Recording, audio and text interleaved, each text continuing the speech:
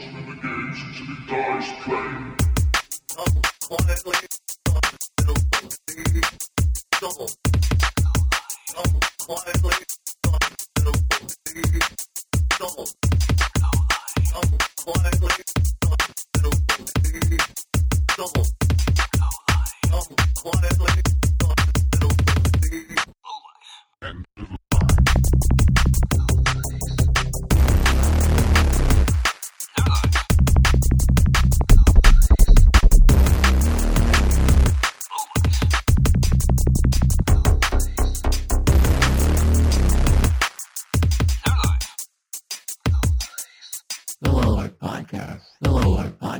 All right, welcome back. So this is your dude Coin Ops sitting here with a bunch of notes. Joining me are Scum and Shadowlink. Hey. Scum, say hi. Close enough. Shadowlink, make some noise. Greetings. Woo! Sorry guys, I didn't have my usual breakfast of glass to reconstruct my nano physiology. And are you feeling down? Did you lose an arm? Can I recommend glass? This is not medical advice. Do not eat glass. Oh man! So yes, welcome. We are talking about a movie today, guys. What a movie!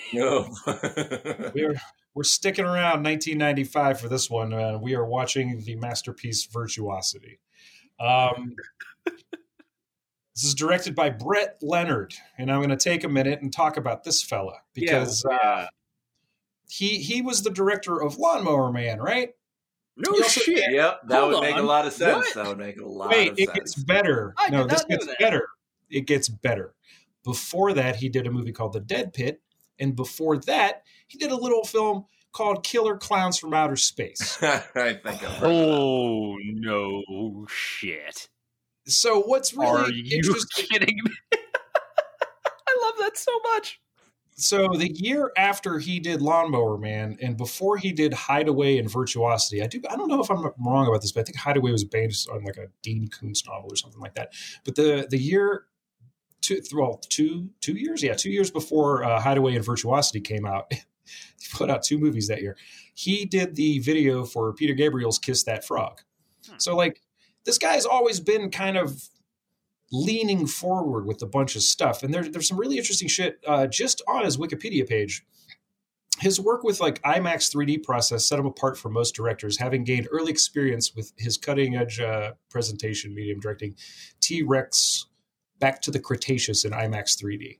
It became the first #1 hit 3D movie to gross over 100 million worldwide. So what the fuck? Like this dude has been throwing down. He created a sensation when he took his Swarm Cam fusion station on The Tonight Show with Jay Leno and implemented one of the first live webcasts ever from the House of Blues in Los Angeles. What?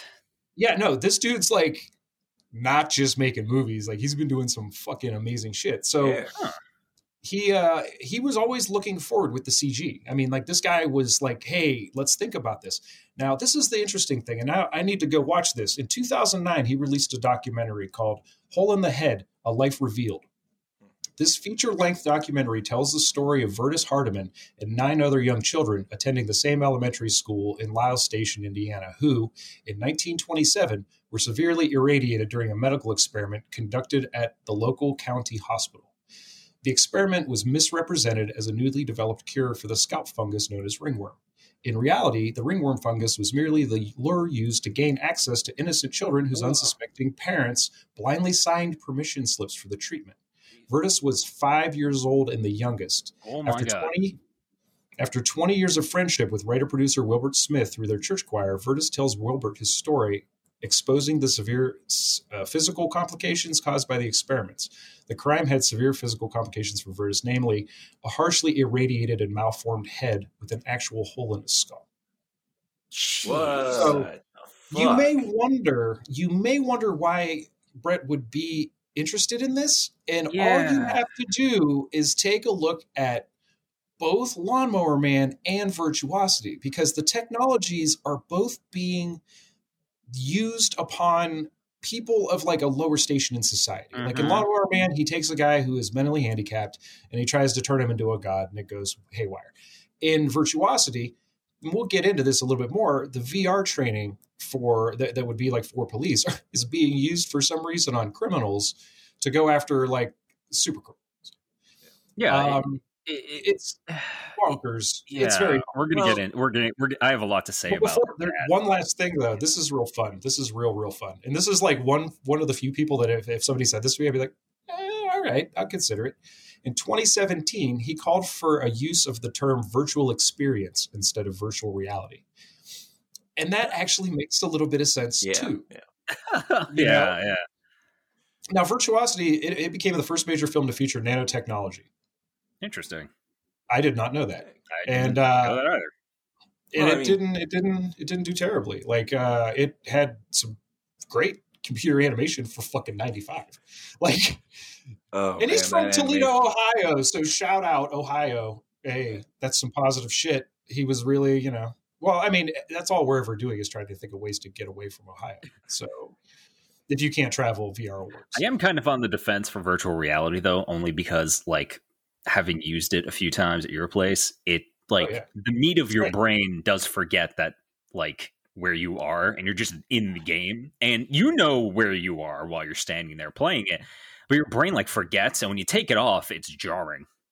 And no matter, like, it's funny too, because I'm usually pretty good at it.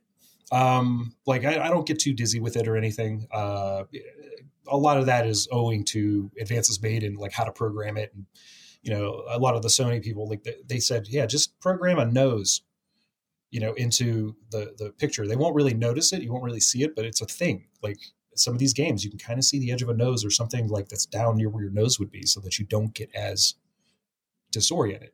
Mm-hmm. However, in the throes of something like, say, Pistol Whip, I have fallen over because like, you got to dodge a bullet every now and again. Yeah. And, you're trying to reload on beat and be all fucking John Wick up in that shit, dubstep John Wick. But anyway, so yeah, that's director Brett Leonard. He's a riot. I love that dude. Fascinating. That really is. It really is. Dude. Like, that makes me I feel like understand. We're going to get into it, but like, boy, my appreciation for this film just rose a lot. Yeah, same. And I have a soft spot for this movie. I saw this movie in theaters with my aunt, whom I brought to a bunch of fucked up movies. To her chagrin, I took her to see Tron. I took her to see The Black Hole. I took her to see she took me. Yeah, this is rated R, and I was on, 95. I would have been old enough. But we went anyway. And let's see, we saw like Natural Born Killers together. The first movie I ever saw on pay-per-view was at her house, and it was RoboCop. And after Ed 209 got done perforating that dude in the opening scene, she turned to me and said, "If you ever tell your mother I let you watch this, I'll fucking kill you." One of my favorite aunts, absolutely, hands down. We watched so many jacked up movies together. I don't know what she thinks, like what she would have thought. She passed a few years ago. But we used to talk about this stuff all the time. And Virtuosity actually was a movie that would come up every so often because nobody knew when this movie came out who Russell Crowe was. All he had done up to this point, I think, was a movie in Australia called like Romper Stomper or something where he played a skinhead, like a Nazi. Yeah, not a skinhead. Let's establish who's in this film. Yeah. So we have Denzel Washington as...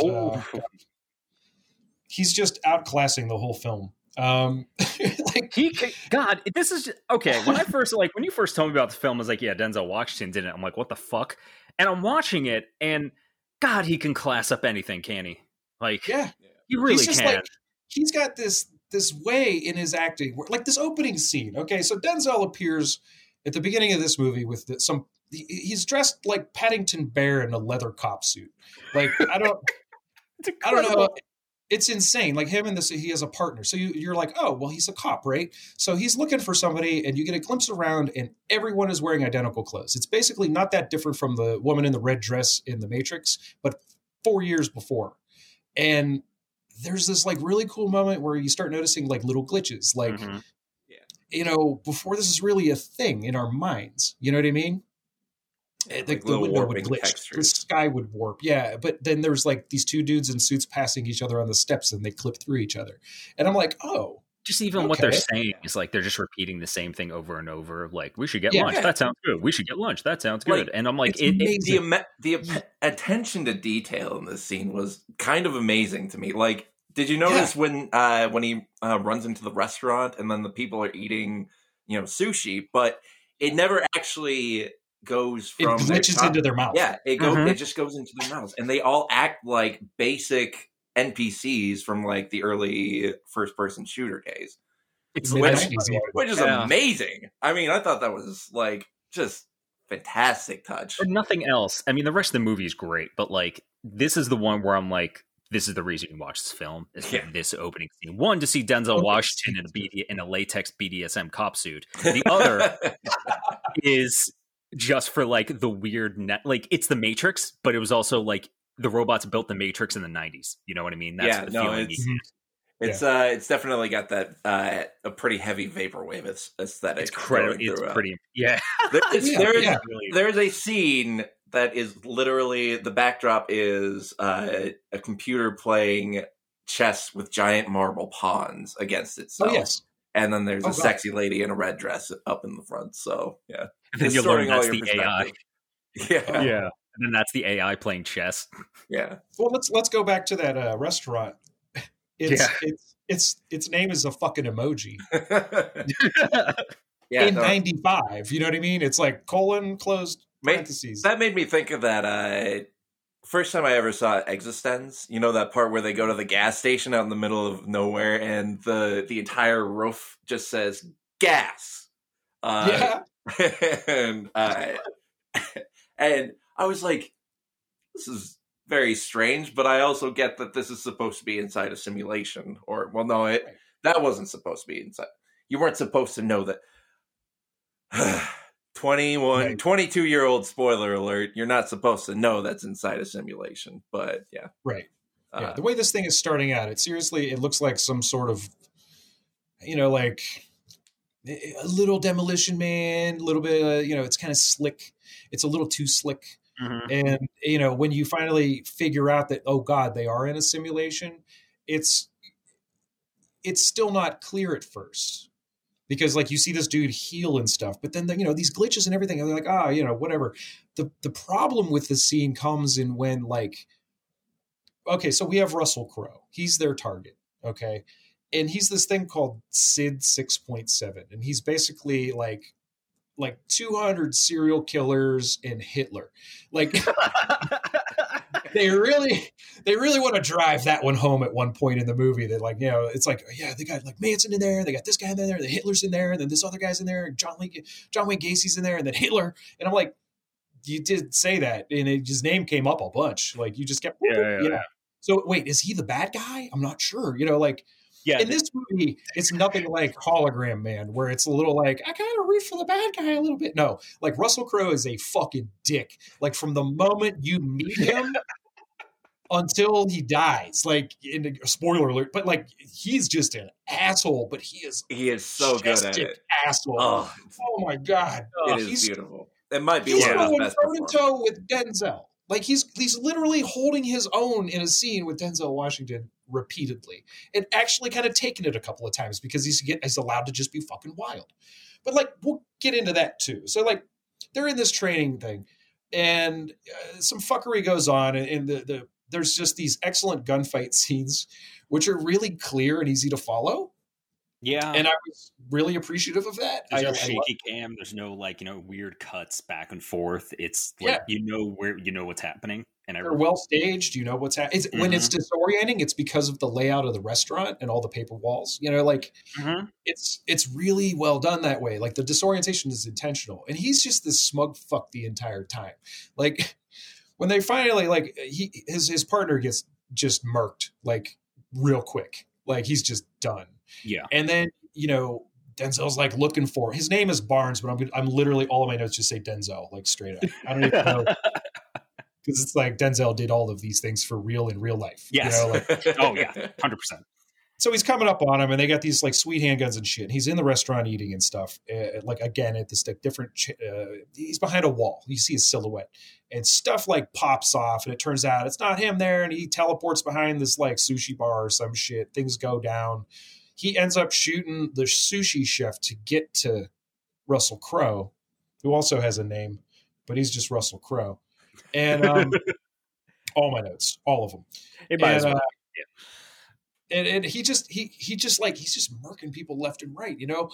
And he shoots him in the shoulder, and then like dude appears, and he manages to get a hit on Denzel, and then he starts like sticking his thumb into the fucking wound. And this is where you cut out and realize like not only is this a simulation, but there's like dudes in VR in probably one of the best rigs I've ever seen in a movie. Period. Like this thing looks. It's this massive. As good as it could look. Yeah, it's this massive thing. It's kind of yeah. You know what? Yeah, it's elaborate. It's the best that it could look in the '90s of how you'd expect of how much shit they would have to make like a weird '90s computer, but it's like full immersion VR. And that's what I'm talking about. It's not you're not sitting in a chair. Yeah. You're suspended sitting in a chair, so you can move your arms and legs, and it all has like haptic feedback somehow that they never really explained. But like. What you feel in the simulation, you feel in real life. And we're not wired to feel getting electrocuted through a bullet hole.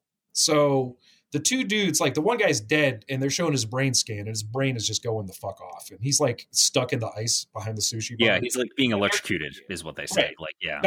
And they're trying to pull them out and they're having difficulty. And it's because the developer of SID 6.7 is a total piece of shit. Like this is his baby.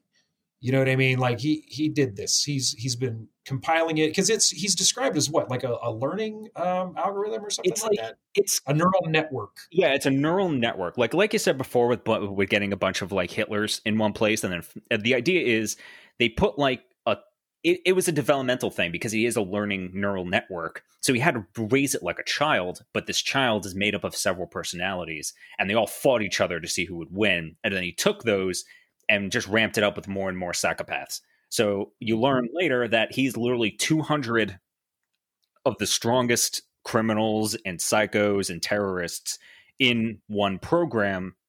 All that, so he knows everything that they knew and how to do it, and like, but he has a personality and a consciousness. So let's talk about this for a hot second. So this virtual reality, like you find out too that these guys aren't cops. Like Denzel and his partner are not cops. As a matter of fact, they're criminals. And we'll get into that. But like they're experimenting on criminals, which explains that documentary about the hole in the head.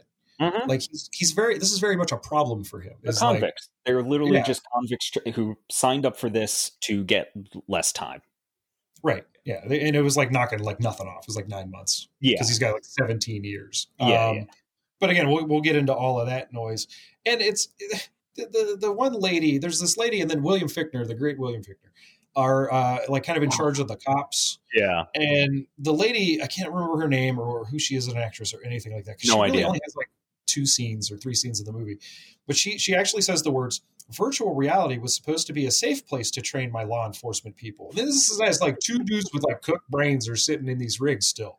And now, I don't know about you, but like, just go ahead and like look up Richie's plank experience fails on YouTube, and I'm going to tell you, like, VR is not a safe place. Like, it just ain't. I mean, I remember sitting with I think my dad came to visit one time, and I put on the PSVR demo disc with the fucking shark cage. It'll make you twitch. I don't care who you are. You know what I mean? Like, it's just, especially if you've never seen anything like that before. And like, they're basically training these guys to be cops against the absolute pinnacle of criminality, which is not what the average cop is going to be going against. Like the one flaw in this plan is that like now every time you approach a situation based upon this training, it's just go ham, as opposed to like maybe reason with the person, et cetera, et cetera. Yeah, no. So like little, you know, in the armor there. Anyway, so Denzel's a convict. He's an ex-cop though, and they use the convicts to test this fucking VR and stuff. And it turns out like also like on their uniforms, on the convict uniforms, it's a barcode. So barcode's real big in 1995. Like A lot of the conspiracy theorists, I think, were talking about that being like the mark of the beast around that time. Yeah, they were. So that was real big. And then we also find out as he's being scanned back into prison that he has a metal arm. So fucking cool. Yeah. I love it. It's like Chekhov's gun because it really fucking comes in. Like if they didn't set this up, it would have been a Deus Ex Machina at the end of the movie. Oh yeah. But like, because it's just like such a fucking Swiss Army knife at the end. Like, but not in the ways you think either. Don't worry. This isn't going to be like reconfigure like Optimus Prime's hand from a fist to a cannon. This isn't the sonic screwdriver or anything. Yeah, no. This is more like hey, it's a crowbar. You know, like it's underwhelming and well done at the same time. It's a prosthetic, and that's about it. Yeah. So the guard sits. Oh God, I want to talk about this prison because these two scenes we're about to really like these two scenes is what. So yeah, he walks into this room naked. All right. Yeah. And like it's funny because like Denzel in the VR is all cleaned up with like a nice tight haircut and a hat and everything. And then when you cut out, he's got like dreads and a beard, like a little bit, you know, he's like looking like he's been in jail. He's looking a little rough. And then so like he gets into they bring him back to the prison and there's like different doors and he's expecting to go through the one back into like isolation or whatever. And this other door opens and he's like, that's not the right door. And he's like, yeah. And so he goes in and it's like if you had a mall and you cut off the second floor walkways and you just put white, like translucent paper up on either side and just had little holes in it so people could throw decks of cards and endless fucking paper at you. Yep. Because he walks into this 2-story corridor. It's almost like a cutaway from the thief, his wife, her lover, and the cook, or whatever the fuck that movie was. Like it was very much like this a lot. Anyway, so like it's this weird corridor, 2-story room, it just like with glass walls, I guess, and people yelling, and they don't like him because he's a cop because they can see him somehow. Yeah. And then this door opens at the other end, and a fucking Nazi comes out, straight up white supremacist. You know, motherfucker. Literally Sig hails as soon as he gets out. Literally Sig hails as soon as he walks out. And he's got white power tattooed on the back of his right hand. Like, so in case you were wondering. And, and you know, he's got to fight this goon because like the guy he went into VR with died or something. He gets real super fucked up and he's like, you talked him into it. And I'm wondering what that conversation had to have been like. Denzel Washington walks up to the white supremacist table and is like, hey, one of you guys want to get out early? I don't know. I'm not sure about that one. I don't know. That's one tidbit of information that just like went over my head because I'm too busy like looking at the shadow show that is apparently this shadow prison because it was a cool like shot, but I'm like looking at it and I'm like just shadows behind doors throwing paper out of their slots. And it's like a Cyndi Lauper video. Like it's what is happening? Less, yeah. Which you know what, dude did music videos, won fucking awards for it. So hey, shout out. Hey, but like then Denzel just fucks this dude up. Like this dude has a shiv and everything, and he at one point he beats the shit out of him, and the guy's like the shiv's on the ground. He's like pick it up, and then he continues to beat the shit out of him. It's fucking magnificent. And then he's sitting there, he's got the guy in a chokehold, and he's like, yo, come get your boy. I loved it. Oh my God, I loved it. That was I was like, yeah. Things you never thought you would ever hear like Denzel Washington say. It was like, come get your boy. And I'm like, oh my God, yes. This is the best movie ever. And then the guards come in, they just club him to death. Like they don't club him, they beat the shit out of him. They just beat the shit out of him. And it's just like, all right. So, you know, that's that. And then so we find out that like Sid 6.7 is self-aware. And he likes to deal with his creator conversationally. You know, like this is kind of a thing that's going on. His creator's a total fucking turd. Like he's just there's nothing about this guy at any point. Like they set up so like when you meet him, you're like, oh, this guy's an asshole. And they never give you any reason to think differently. You get the sense that he's someone who's like has a fascination with all these fuckers that he put into Sid, and that like, and he just like he has an unhealthy fascination with like serial killers and like. So he's like the modern equivalent would be someone who like listens to nothing but true crime murder podcasts.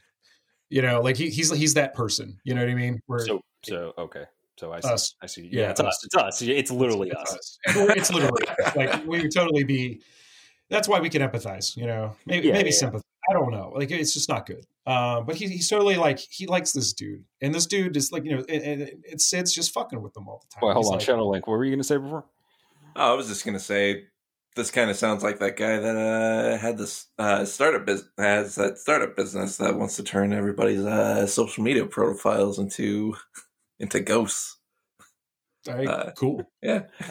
Oh God. Oh man. It kind of sounds like that. A real good idea. Yeah. Never really stops to think about what he's doing.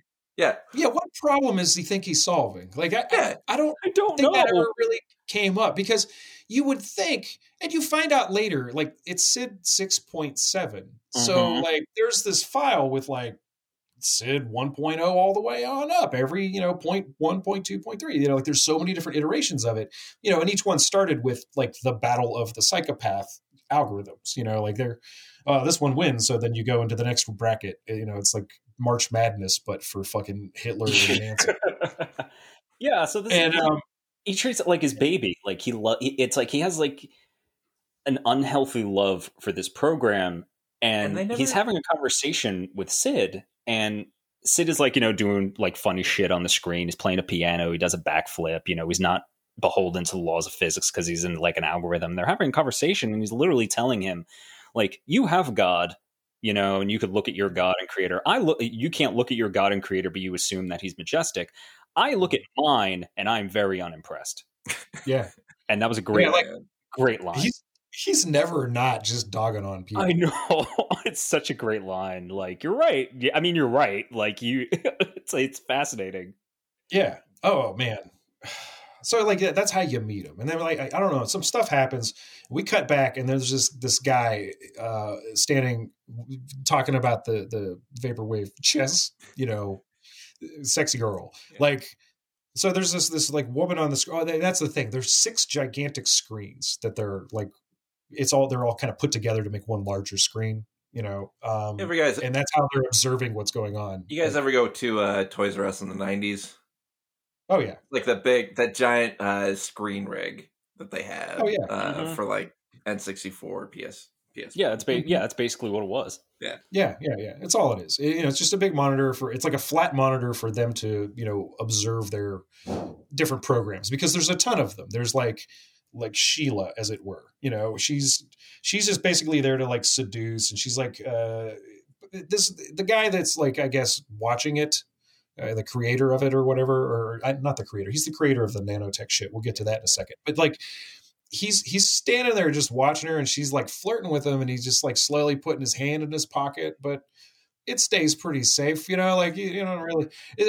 He gets what the fuck is this idiot's name that created Sid? I can't remember. Like, I wrote it down later, and it's like begins with a D, maybe. I don't know. Daryl. His name's Daryl. He's like. He like sneaks up behind this guy, and all this shit's in the same room. Like, the rig's in the room with the screen, so they just like work there. They work at a place called LETAC, Law Enforcement Technology Advancement Center, because those. Sure.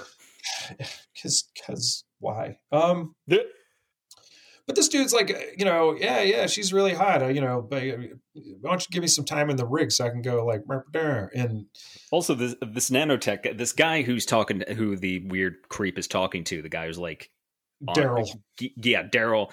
He's played by Kevin J. O'Connor, who is a man. Again, there's a lot of character actors in this film. Every time I see him in like even a minor role in the film, I'm really happy. He's better remembered as Benny from The Mummy. But like, I remember him from like The Magician in Lord of Illusions. I love this man. Yeah, he's great. He's really great in this. Yeah, he's been in a couple other movies. He always has like really dirty fucking teeth in everything he's ever in. Literally everything. And like usually like 20% of the time he's wearing fingerless gloves. Anyway, but like in this one, he just wants to like kind of fuck this program, and Daryl approaches him about making nanotech androids. He's like, how's that project? I've heard that my algorithm or something, or he said something like, your algorithm is the secret to like make my thing work. Why don't we put Sheila in it and see what happens? And, switcheroo, fucking dude pulls out the Sid thing, puts that thing in the little cartridge, blah, blah, blah, drops the other one. We don't need her no more. And it's just, it takes so long. I don't understand that choice whatsoever. Why would you want to make Super Hitler serial killer fucking real? Yeah, why would you want him? I mean, this dude's motivations. This is my one complaint with this film, is that this dude's motivations aren't really made clear outside of him. I guess they bad. Yeah, like I was like later in the film, you don't get the sense he was ever manipulated by Sid, because they are having a conversation about this, but it's like, okay, yeah, Sid's an intelligent motherfucker, but like he wanted this. This guy wanted Sid to become physical, and it's never really made clear outside of me bad. Well, I think a lot of it, though, maybe because like he created this thing that is now smarter than he is. And so he's being manipulated by 200 plus fucking sociopaths and psychopaths. So it really wouldn't be hard. You know, I can see that, but I just don't feel like they really set that up that much. No. Like that was the way I was able to hand wave it in my head. I remember he said something as he was like walking off, something about, I don't know. It just seemed like he was trying to teach someone a lesson, but it wasn't really made clear as to who that someone was. Yeah, not nearly. Yeah, but so they do. They make Sid, and they put him in the goop, and he forms a blue alien egg. I saw that, and I'm like, how? Well, I'm like, hey, wait, hold on, how'd that happen? And apparently, nanites. I mean, it does not even look like a womb. It literally looks like like egg.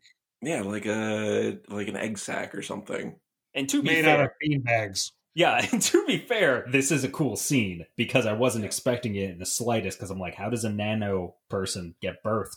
Apparently, they get birthed like looking like a bug-eyed like Teletubby coming out of a blue egg, and and then they pull it together. Then he just reconfigured himself until he looked like a naked Russell Crowe, and it's a naked Russell Crowe. It's great. Yeah. And then I think Dylan takes off and he straight up murders Benny. Yeah, he murders Benny. Mm-hmm. He just fucking murks him for no reason. It's a shame. Yeah, and then he cuts a finger off, and then he generates it from a petri dish, because here's how this thing works. Okay, so you have this weird like polyhedrix looking cube thing that's like a diamond within a diamond with a chip inside or something like that, and that's apparently like the sum total of this program. I don't know how they just dropped the shit in the goop and it worked, but like, you know, because there was no testing. Like, I don't think there's no clear like, oh yeah, well, we have a track record with it. This might be the one, like, no.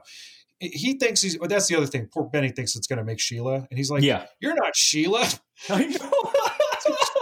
It's fucking Russell Crowe, man. What the fuck? Anyway, but it automatically knows what to do, how to configure. And as long as that's intact within the goop, it can like reach out to silicon to regenerate, because they show this little animation, these little nanobugs that go in, they like pull the stuff over and they turn it into what it needs. And I'm like, why just glass? But fine, fuck it. Again, hand wave, move on. Yeah. So yeah, he's on the loose, and they call Denzel to catch Sid, and they dangle a pardon in front of him, and then they put a tracking device in his skull. This scene. When they said tracking device, right, I'm thinking like, well, RFID chips existed back then. They were probably a little bigger, but I'm like, yeah, that was a thing. No, they sedate him while upright and shove a gigantic cranial needle into his damn head and inject like a this biopsy needle too. Like this is one of those things. Like as it's going in, they're going to have to remove tissue in order to slide that thing back in. Like, there's no way. Brutal. They put it right into this, and they show it like on like a digital display. Behind his ear. Yeah, and they show it like going into his head through a digital display, and it's like right in the center of his brain. Oh, and I haven't seen this movie in 26 fucking years. Okay, but God help me, I had like a couple of thoughts right there. The first of all is like, well, that's not practical. I literally thought they were just going to put a fucking like house arrest bracelet on. A neck bomb. I thought they were just going to put it in like, the space between your pointer finger and your thumb, a flush there. And I'm like, because that's what they would do now. And I'm like, nah, giant needle to the dome. And then the second thought was, oh, that's a bomb. Like, That's going to happen. And then, like it's a really again, that's another scene that goes on a little too long, but like there's this really cool moment where the guy who's administering the injection, he's waiting with gloves and like a piece of cotton so that when the needle comes out, he can go and cover up the blood and the fact that there wasn't a hole there. Like, I really love that moment. It's just like, oh, well done. They try. So yeah. There's Kelly, oh God, what's her name? She's the scientist writer lady. She's a psychologist. Yeah, thing. She's a criminal. She's established as a criminal psychologist. She has like 10 jobs. Like it was never really kind of clear as to like what she was, but she's badass. And she's like, she wants to go with him. And he's like, who the fuck are you anyway? Also, why were you there? And she gives like her CV right there. She's like, oh yeah, I do this, that, and the other thing. And I'm curious about this and that, whatever. And then he makes it emphatically clear to the chief that like, look, it's her ass. I ain't no babysitter. Like I'm not here to take, I got to hunt Mega Hitler. And you want me to take a writer, scientist, psychologist with me. Like, I don't know if this is a great idea. And it never is. It never is. Yeah. You never want to be in the gaze of a psychopath, especially if you're going with a guy trying to hunt him. So Sid straight up murders people for clothes and a gun. Just boom, walks in the house. He reenacts the Manson murders in like some in some. We don't get to see it, but basically you get they establish that he's copycatting like the murders in his head. So he recreates the Manson murders with like, all pigs die in blood, and he takes their clothes, takes their credit cards. One of them had a gun for some reason. Right. Well, there was a badge they showed too. It looked like it was a cop. Was it? It was like a cop and a wife or something like that. Yeah. Cause it was just somebody with a holster. Like I thought I saw like a badge. Yeah. But it was real quick. Like, yeah. It was one of the things that scene for not showing like the killings. It really kind of, it's like 1.5 second cuts, and it's kind of tough. It's there to kind of paint a very abstract picture of what happened. Yeah. And so like Sid has like 200 serial killer personalities. We have this Charles Manson graffiti. That's like the only fucking time he does that. Like there's all these other serial killers and Hitlers and shit going on in there. There's like so many Hitlers in there, and he's not doing like any of that shit. He doesn't like take any of their other, signatures. Because the only other we're going to establish there's one very specific plot device, and that's the only time they ever use it. We did. They don't. This movie is just. Keep going. So he gets dressed. He leaves. He's got to go to the club. He's got to go to the club. You gotta. He's got to do it, and he does. And Tracy Lords, fucking Tracy Lords is doing a live PA at this club. They got all these screens up everywhere that's just doing these weird glitched out kind of thermal graphics and stuff like that. And she's singing some song, probably about sex. Who knows? And my favorite thing in the movie happens that turns into my least favorite thing in the movie in the matter of like 10 minutes. There are these weird DJ controllers.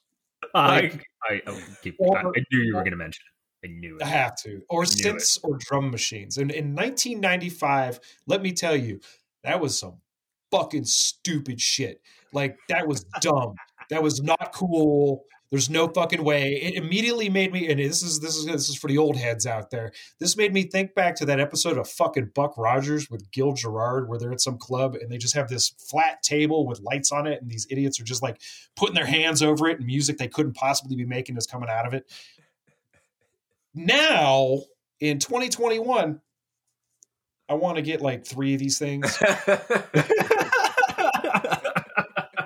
It's like a table with like goopy indents on it and globes. Yeah, like globes that you just press and sound comes out somehow. Yeah, but it makes sense because there's actually like instruments like that. Like my buddy he's got this drum basically that looks like the top of just a surface of a drum, but it has a bunch of different pads on it. So you can program it to do a bunch of different shit. Mm-hmm. It's not that big a reach to just like put some breast implants on that to make a sound or something. I mean, there's like, it's got like theremin shit going on. Yeah. It can sample. He could play like apparently electric guitar on it. We'll get to that. And it's not that far off from where we're at, like controller wise. Like it's really, really not wrong. Like it doesn't look as wrong now. That's the one thing I never thought was going to hold up in this movie, and it's actually kind of like, okay, all right, because I could see them putting these things out in a year, like literally a year. I could see someone figuring, like Teenage fucking software or programming. What the fuck are they called? Teenage Instruments. I could see those guys like making one of these because they get that weird. They got that weird little sequencer synth that you can like pick up, and it has an accelerometer, so you can do effects that way and shit. Like, yeah, we're not fucking far from that at all. And so, like, there's this great moment where Sid's like just taking it all in, man. He's checking it out. He walks up to her. She looks down at him because she's fucking Tracy Lords, man. And she was getting a lot of screen time back then. You know, she was a former adult film actress, and oh yeah, big time. She was super famous. Like, I didn't watch it, and I knew who she was because she started doing techno, and she put a couple of albums out, and she was in Blade. She's in the fucking scene in Blade at the beginning. Like, oh shit, I forgot about that. Yeah. She's like, she did a bunch of acting, all this. Like, she was trying to break out and stuff, and it was like her techno was fine. She did shit with like Lords of Acid, I think. That's awesome. Like, that's so cool. I mean, like, and Lords of Acid is also on the soundtrack. So like the soundtrack we'll get to too, man. It's good. Like, there's a lot of good shit on there. For the time, it was kind of mind blowing to hear some of these songs again that like he didn't have to turn down, because yeah, he does at one point while Sid's like walking around like a badass after he gets a new. We'll get to that, but like they turned down "Staying Alive" by the Bee Gees just so that it can stay on YouTube. Yeah, just a quick note: we all watch this on like YouTube. Oh fuck yeah, yeah, because we're not paying money for it, but like yeah. So Sid notices that the bartender is an android.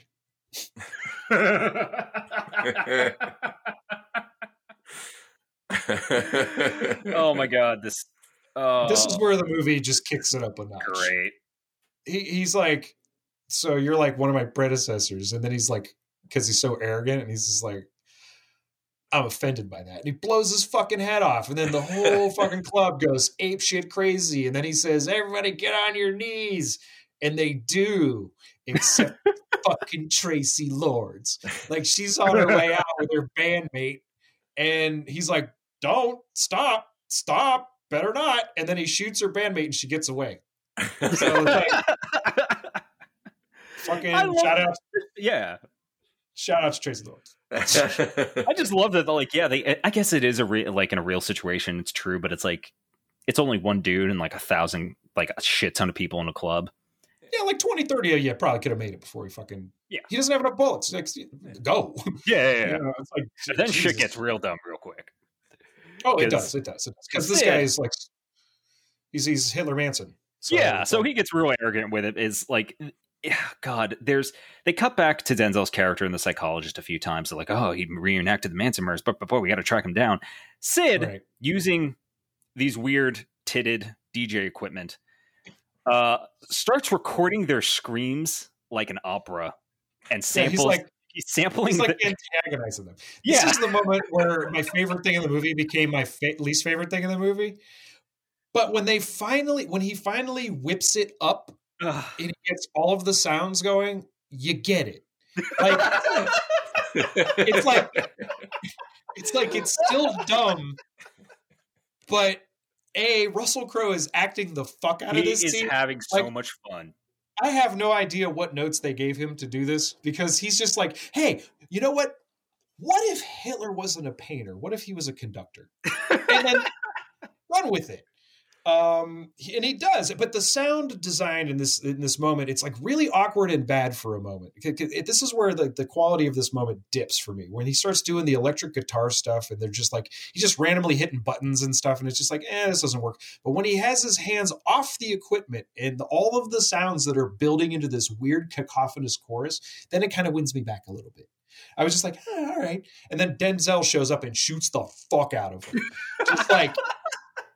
straight up fucking empties a clip into his ass, and somehow every time he shoots at him, he literally just empties the magazine and like keeps going, because like he's not a person, like he's just made of nanites. So like this dude is just getting perforated. He could have solved this by shooting him in the mouth. like at any point. Yeah, like, he didn't shoot him in the face once throughout this entire film. I think he had a headshot, didn't he? Did I he? don't know. I don't know. He I don't still. think so. We'll get to why this matters later.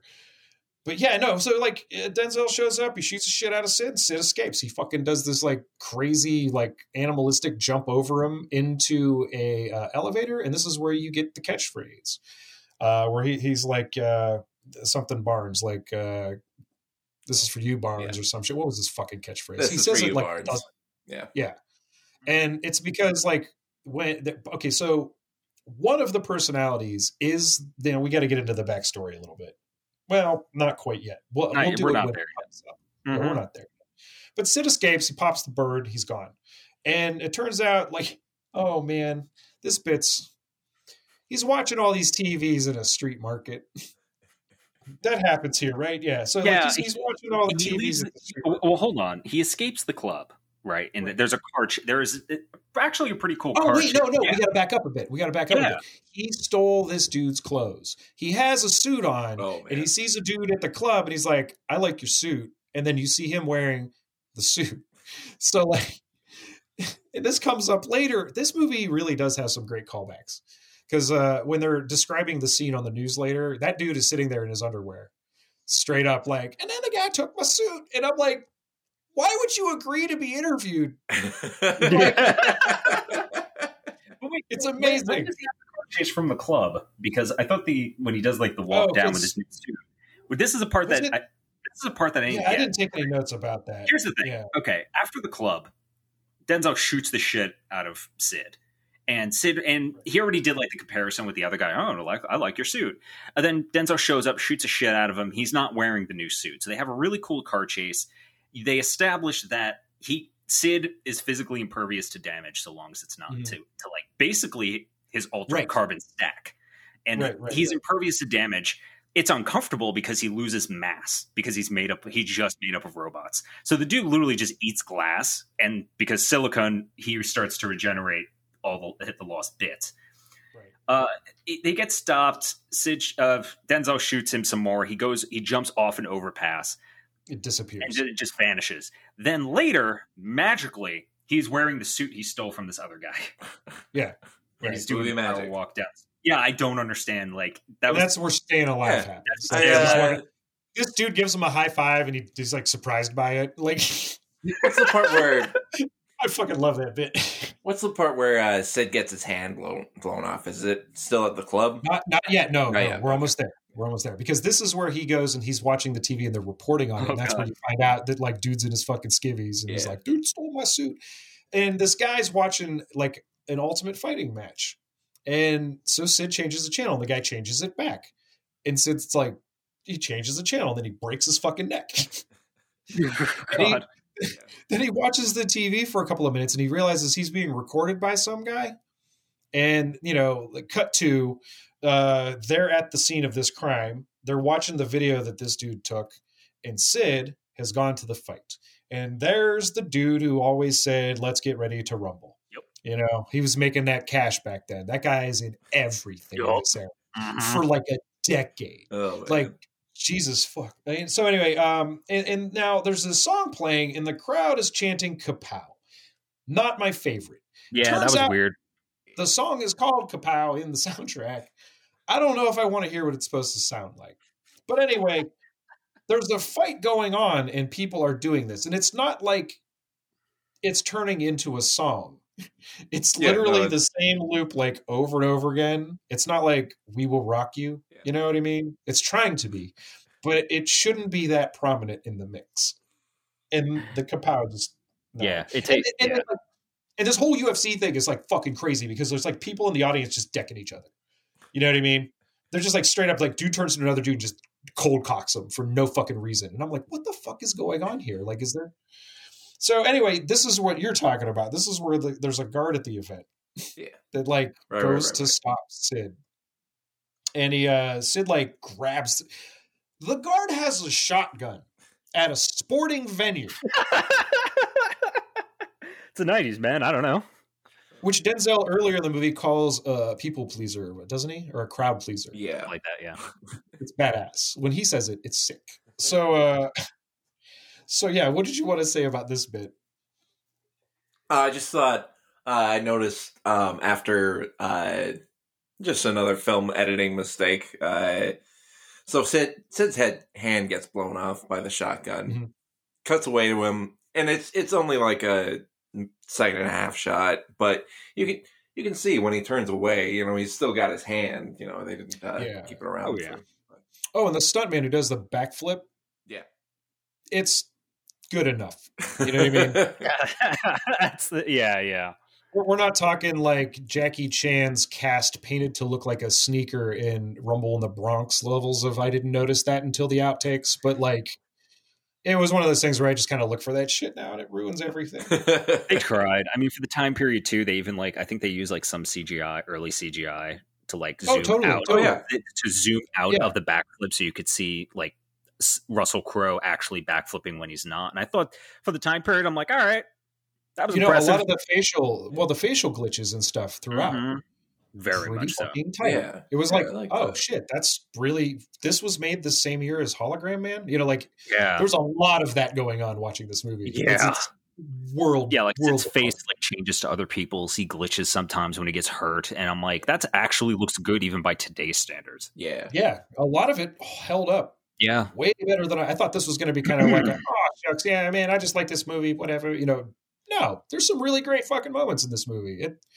It's a kind of amazing. So Sid jumps into the ring, and then Denzel shows up before Sid can beat the shit out of some people, which is totally what that's set up for. Like, why would you go there? But it turns out, it's more like he just wants to be the center of attention for a hot minute. Yeah, like he has this.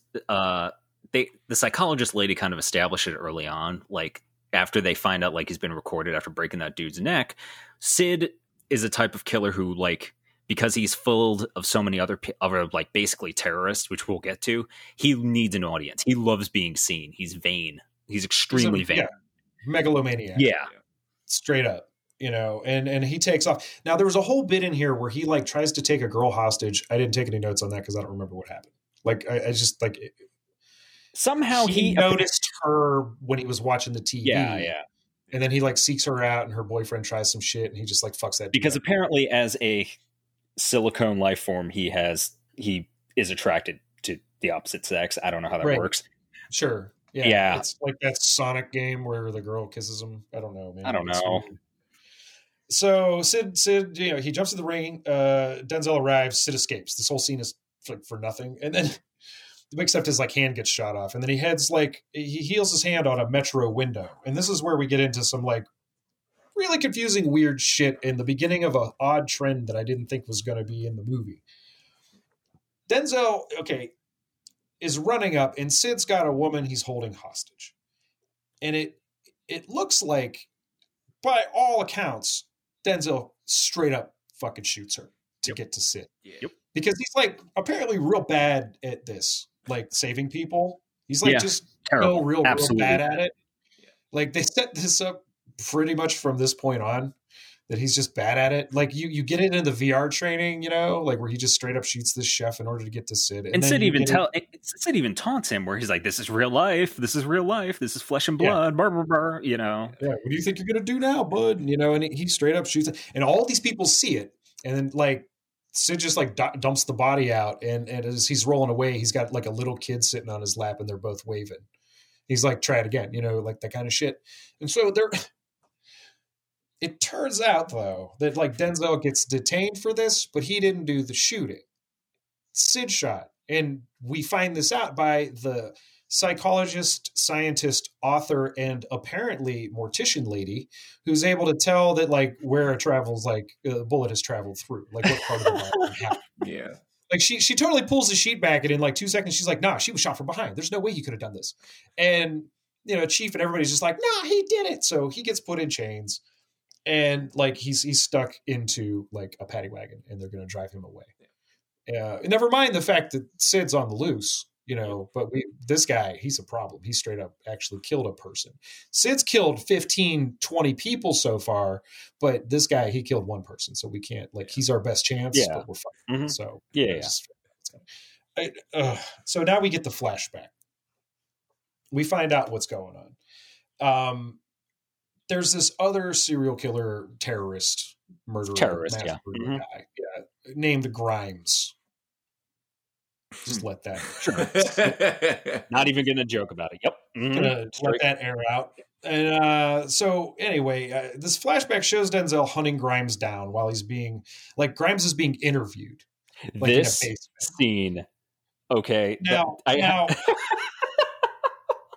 this scene. Oh God! I'll be damned if this scene isn't a callback to Network, because there's a scene in Network where like these fucking people are like negotiating for like market shares with like a radical communist fucking like terrorist group. I mean, it's one of the best scenes in the movie. It's fucking hilarious because they're bitching about shares, like how much.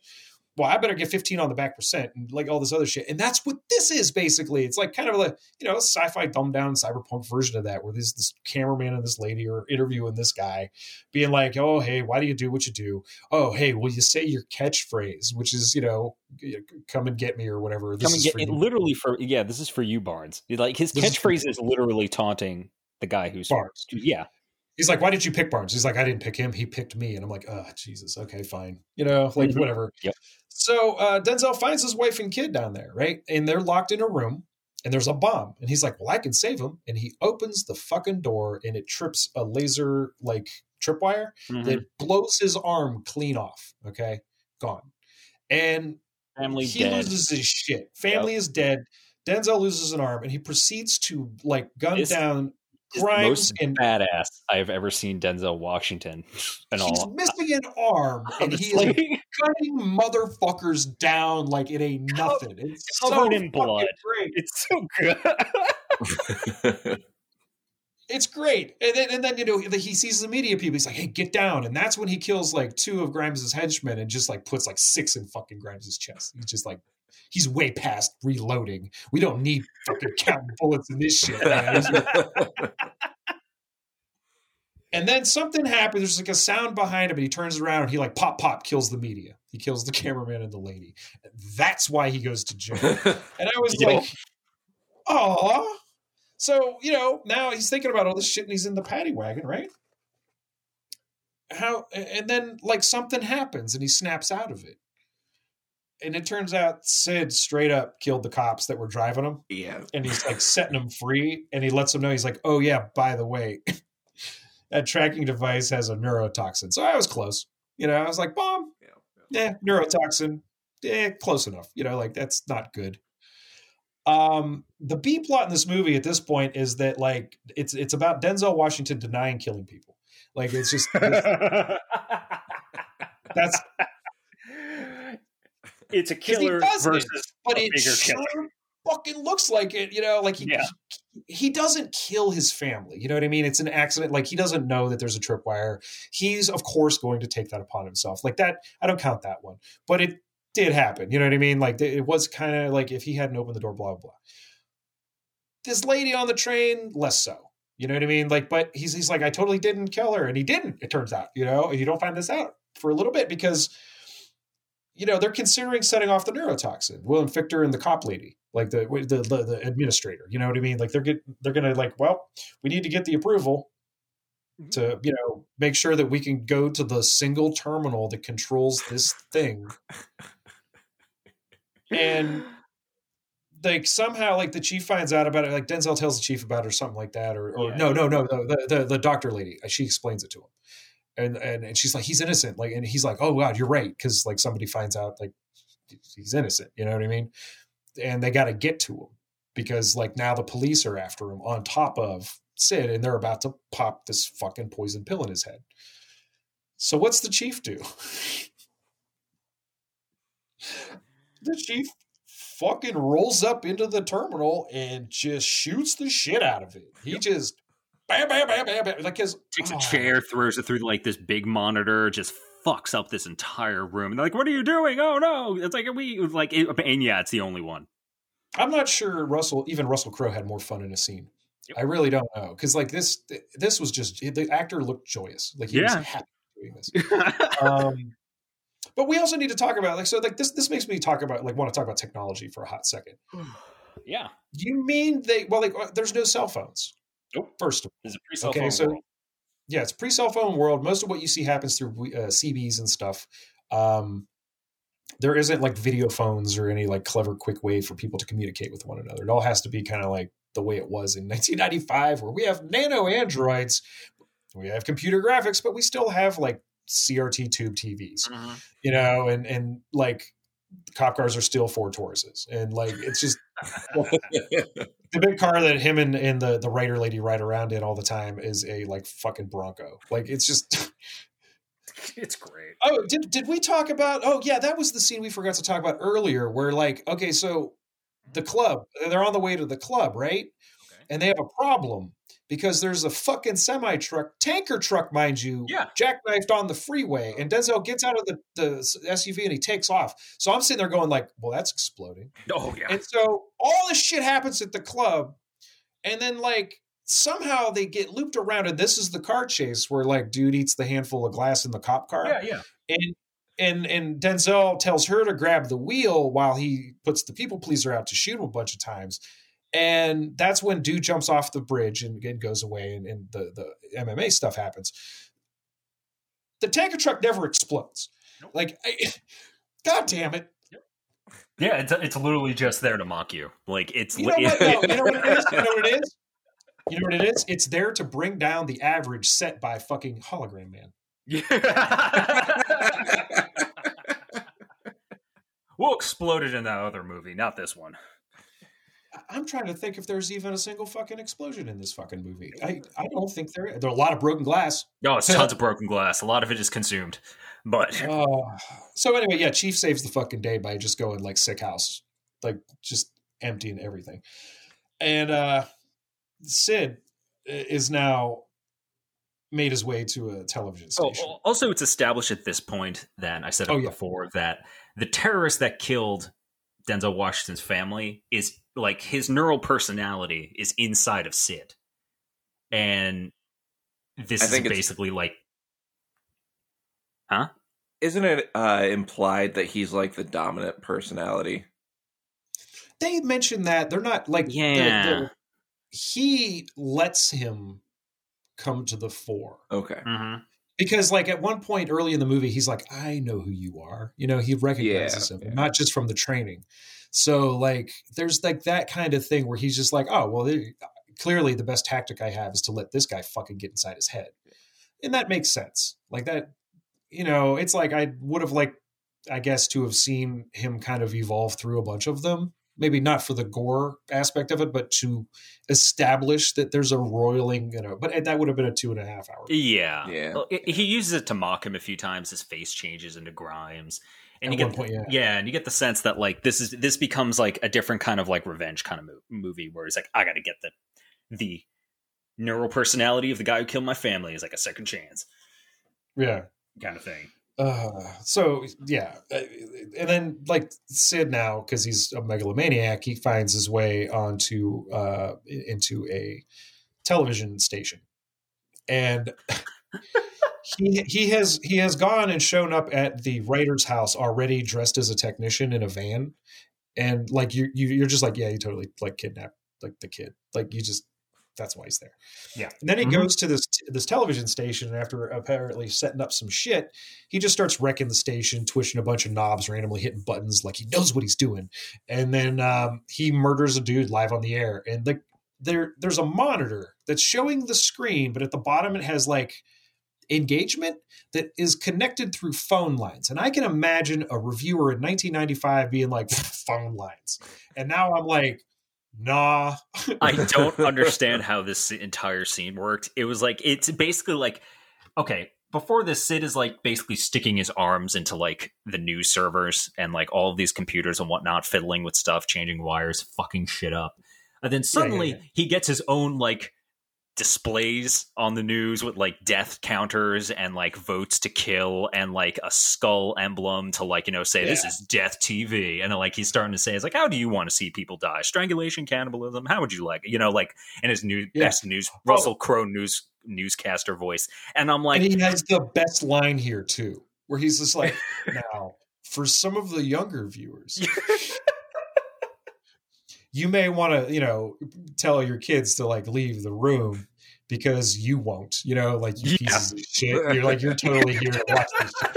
It's the best line in the fucking movie, and I'm totally misquoting it just because I do want you all to watch this movie. You need to go watch this movie. It's pretty fucking awesome. There's too many great scenes like this one. And it's like, he hijacks this news station to get like his own like death TV, and it's basically like showing. He calls it that. He literally calls it that. He calls it death TV. What's better than the other title, which was Is TV?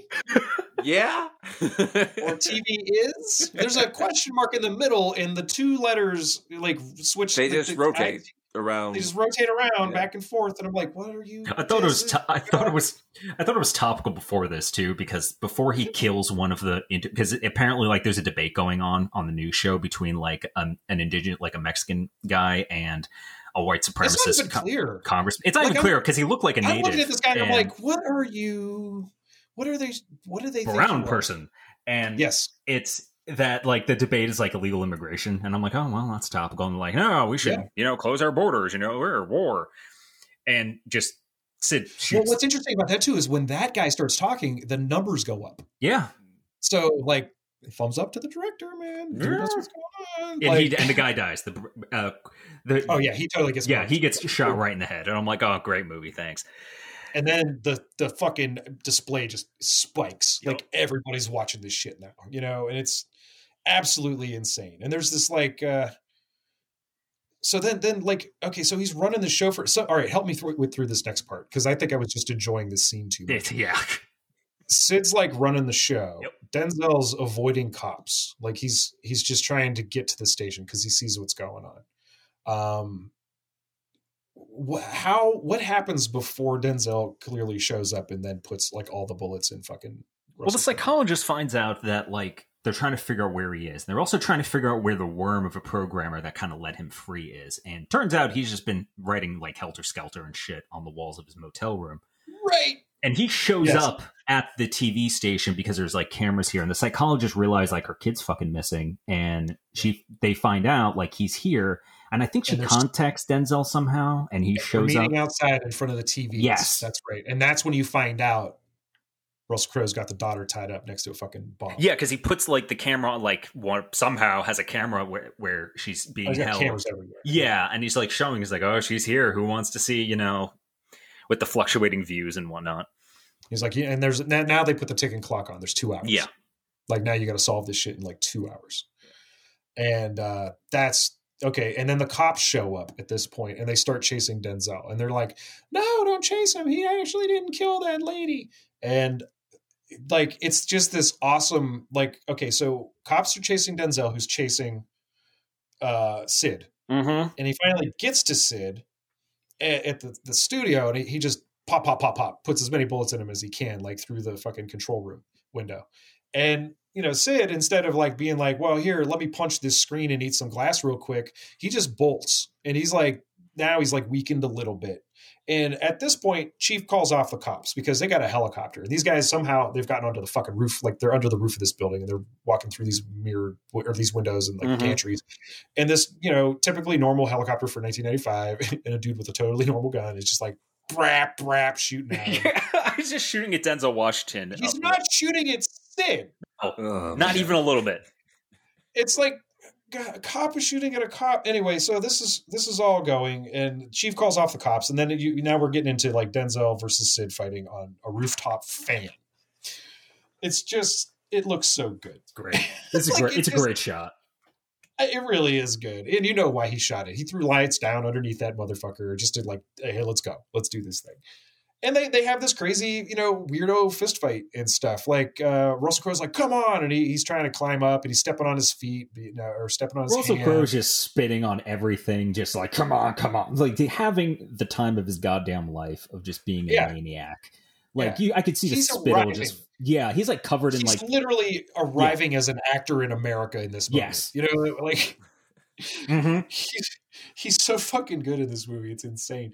And, they're just they have this knockdown drag out fight for a hot second, and then they're kind of like a little bit depowered, so it's like a little bit fairer, and it's like he's throwing punches at him, and it's like, aren't you punching glass? Like, all right, whatever, who cares? Hand wave, move on. Yeah, and they get to this part where like they're on like one of those window washing elevators, as seen in the Parlor videos. And watch that episode. We covered that on the podcast. Watch that episode. So this whole thing happens where like they're on it, and Denzel like wraps a rope around himself. And one of my favorite stunts, like probably of the year, they throw themselves off the ledge, and the rope catches and they swing, kind of like in the whole fire hose scene in like Die Hard. He swings off and they crash through the fucking window, and Russell Crowe then falls further inside the building onto a glass structure. So much glass. There's so all much the glass is there. Yeah. This makeup, if it's even makeup in this scene, is fucking amazing. It was like, he's just shards of glass just embedded into big his ones, body. like big as your arm, just coming out of his forehead. Yeah. He lost both his legs and both of his arms, and he's just like they're all cut, glitching. They're just like off his body, like, and he's like filled with like all of this, and he's just glitching. Like his body's like, I don't know what to do.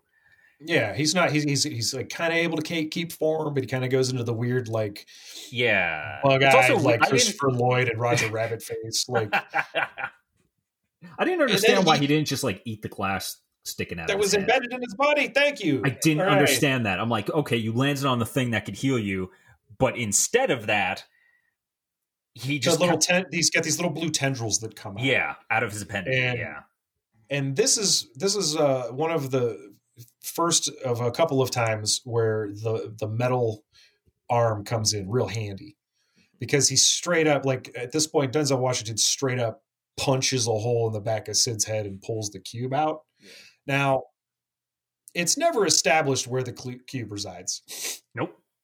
Like at any point in this, never talked about. Never brought up. They're just like, it's inside. So of course, I guess it would be where the pineal gland is. I guess I don't know. That's where all the power lies in all individuals and all creatures. Yeah, and he it's great. Like Homegirl also murks Daryl straight up. Right. Like she fucking ends his ass with a pistol, because like this whole thing is going. Oh, we'll get to that. Actually, I forgot. We got to get through the rest of this. No, yeah, that didn't happen yet. It will.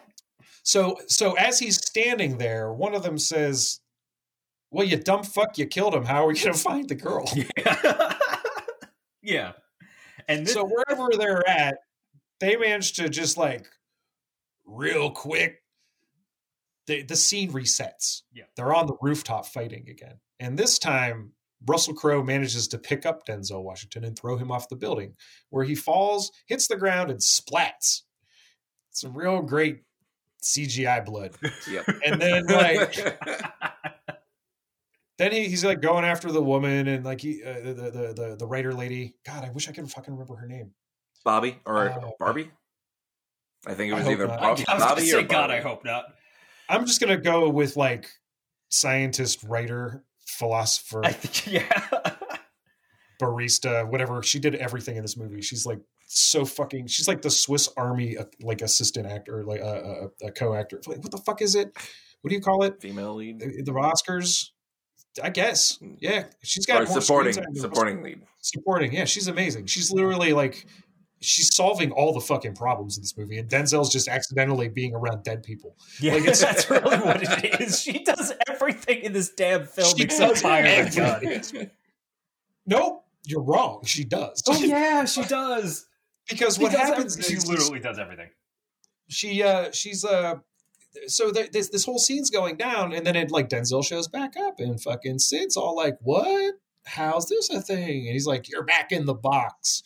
And Sid starts freaking the fuck out. So now they're like, "Well, time to pull him out," and they pull her out, but they don't want to pull him out. And so, like Sid freaks. He just melts the fuck down. He does some of that like Inception shit where like, the fucking world bends and he just gets punted into the fucking air, and it's crazy. Like he's totally calling back to fucking Lawnmower Man here, like, with like just these crazy this scene was cool. tunnel cyber shit. Loved it. 2001 Space Odyssey-esque tunnel. big time, and it looked great. Yeah. You know. Oh, yeah. And then, but what's happening in the meantime is like Daryl is an asshole, and he like knocks the chief over because the chief went. With He him. kills the chief. He beats him to death. And he beats him to death with a pipe or something, like a fucking crowbar. And then that's when Homegirl gets the pistol out and straight up like just murks Daryl. It had to happen. Like this is when I didn't like. I don't know. I didn't understand too much of again Daryl's motivations, right? Because he helps them. He helps them do this. They help him get his baby into the machine. He gets her out. He beats the chief to death. Then before she's like fully resuscitated, I think he knocks her out. He just sits there like a kid and watches Denzel Washington's brain get liquefied on the screen as like Sid like just warps the virtual reality into like into hell. It's like 800% overload. Yeah. It's this meter of like brain trauma and it's like at 800%. And I'm like, how are you alive? Yeah. What does this mean? I don't know. She wakes up and they fight. They have a physical fight, and then she just pulls a gun and ventilates him. And and then she pulls Denzel out, and they go to save the girl. And then it's this like super complicated, weird thing. It's like even worse than when his like family died, where like she's under the fan where they were fighting. Of course, one look down would have seen it, and you don't realize that until a little later because it looks like it's really long. And he finds her, and he goes to it. And he's like, he gets his metal arm and he like rolls his sleeve up or some shit and he sticks it down to stop the fan and he manages to kind of climb around it. And it looks like it's this giant, like a smokestack. He's dropping down like 20 feet or something to save this girl. And it's not, it's like 6 feet. Yeah. It's like, you know, because they do a shot later where they cut back up and I'm like, oh God, like the mom is like right there. It's the little you could literally pass her a yardstick. Yeah, the little girl could have just yelled and they would have heard it. That's how small this is. But they were trying to, with the helicopter and the fans and everything. Like, oh, Sid's distracting. So he's going to get it right this time. He's going to try to not murder somebody and lose any more appendages. And it's just laser tripwires everywhere. It's like that scene in fucking Mission Impossible. Yeah. He's got to dip down with the spider out of his ass, whatever thing. So this is all happening. And then he realizes that not only that, but she's also on a pressure plate. And not only that, there's like a video set up on this computer because like Sid's dead now, but like this thing is still happening. And Sid left a bunch of videos for him. He's like, I already thought of that.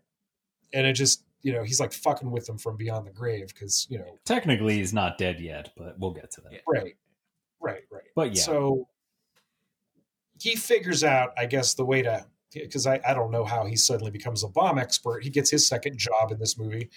Third, I guess, if you're like VR tech, test subject, but like his arm is damaged from the fan thing conveniently. And he manages to reach up and pull a tube out because there's a circuit board with a bunch of holes screwed in it that's attached to the C4 next to this monitor. He pulls this tube out that looks similar to all of these other tubes. And he's like, yeah, man, he's owning this moment because he doesn't have any dialogue. Like there's no dialogue in this moment. He's just meant to just, here, man, make this look real fucking intense. And he gets real close and he's just like, all right, well, I guess I'll put this part in the input and then I got to put this part in the output. This would have been profoundly stupid if it was anybody else playing that part. Literally. Like, it would have been terrible.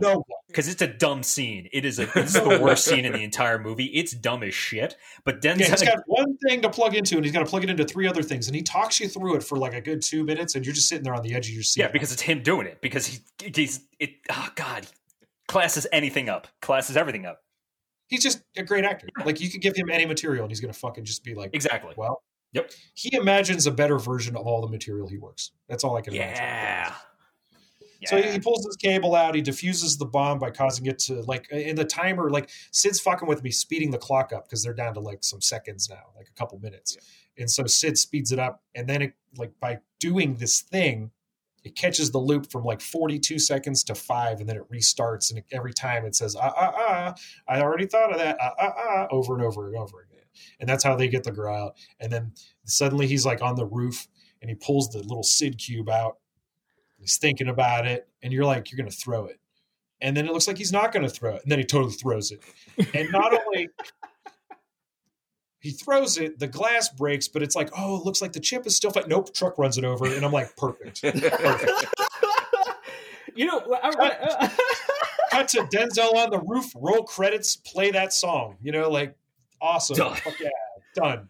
And they play 3 goddamn songs. Like, they don't even play all of them. They start with this one, like, real intense techno song, and then it busts down to this, like, real mellow Peter Gabriel, Tori Amos song. And I'm like, what? I'm going to continue listening. I didn't get that far. I was too busy, like, thinking, what if you threw that and it did not break like you thought it would?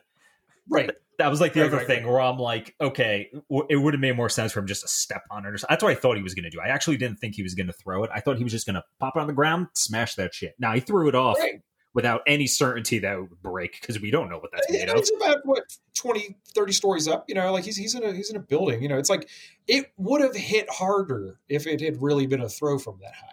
I just think the logistics of throwing it would have been really dangerous and tricky. You know what I mean? Yeah. Like trying to catch that shot, where to focus, et cetera, et cetera.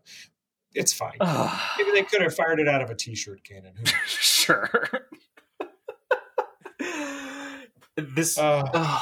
It's worth the moment, and it's worth to see these two actors just have the time of their goddamn lives. And it's cheesy. It's fucking It awesome. really is. It's definitely like dripping with a lot of Hollywood sentimentality, but I mean, it's still just it's a fun time, you know. It is. It was. I really enjoyed watching it again after literally 26 years. Like, I remember back in the day, like I was working at a record store back then, and I remember getting the soundtrack, and I had it, and they turned me on to like Black Grape and a couple other things like Tricky's on the soundtrack.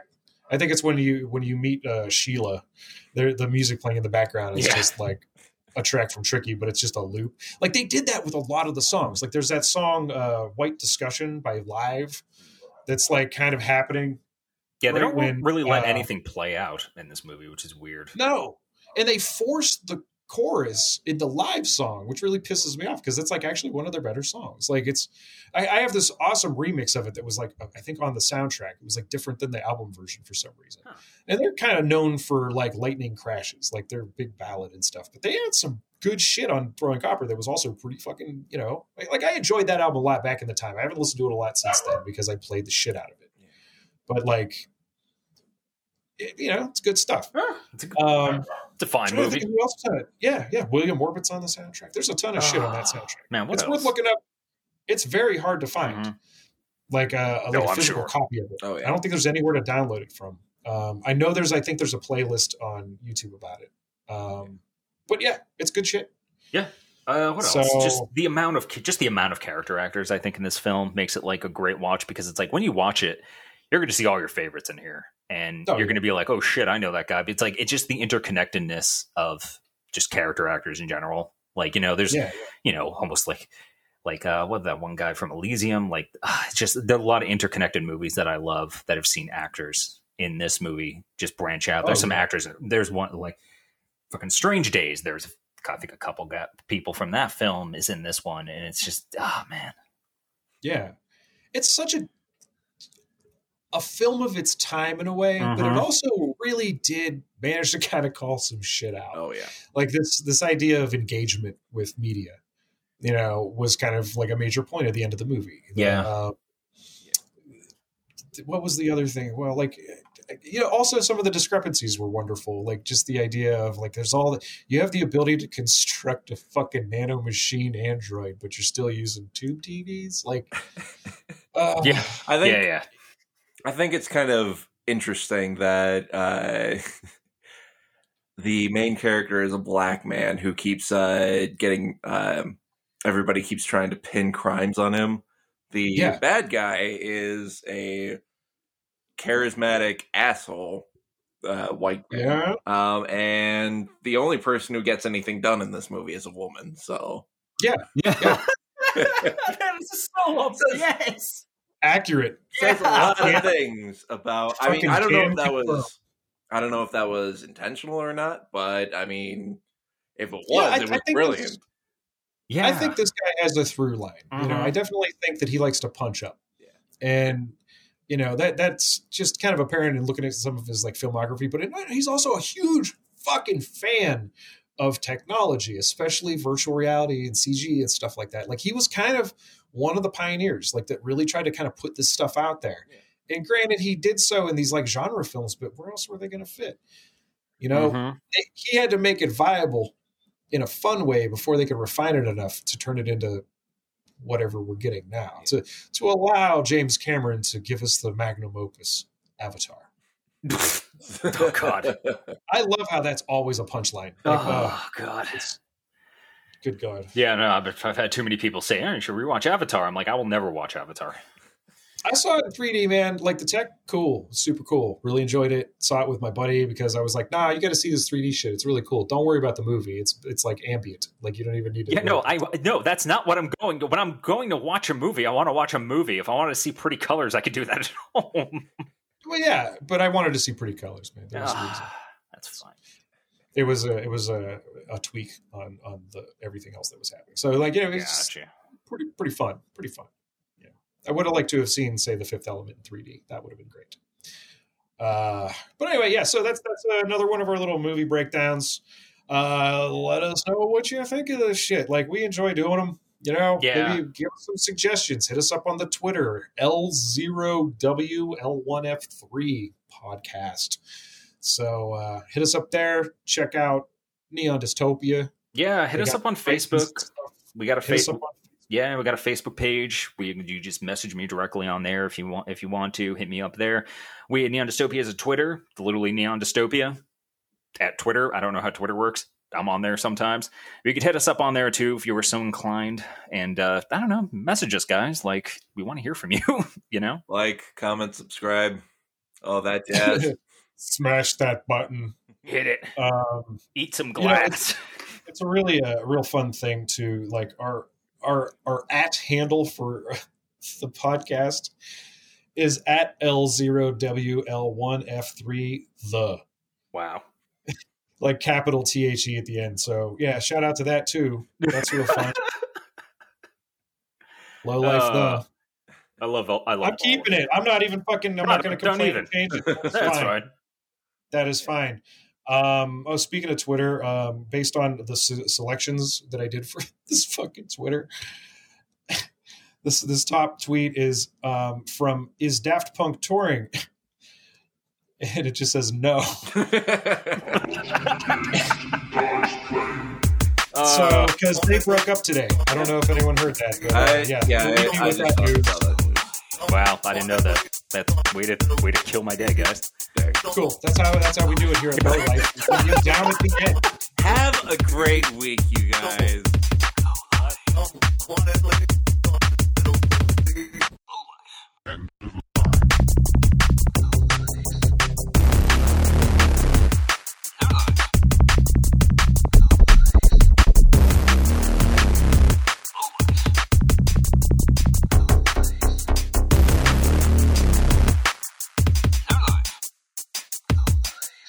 The Low Life Podcast. The Low Life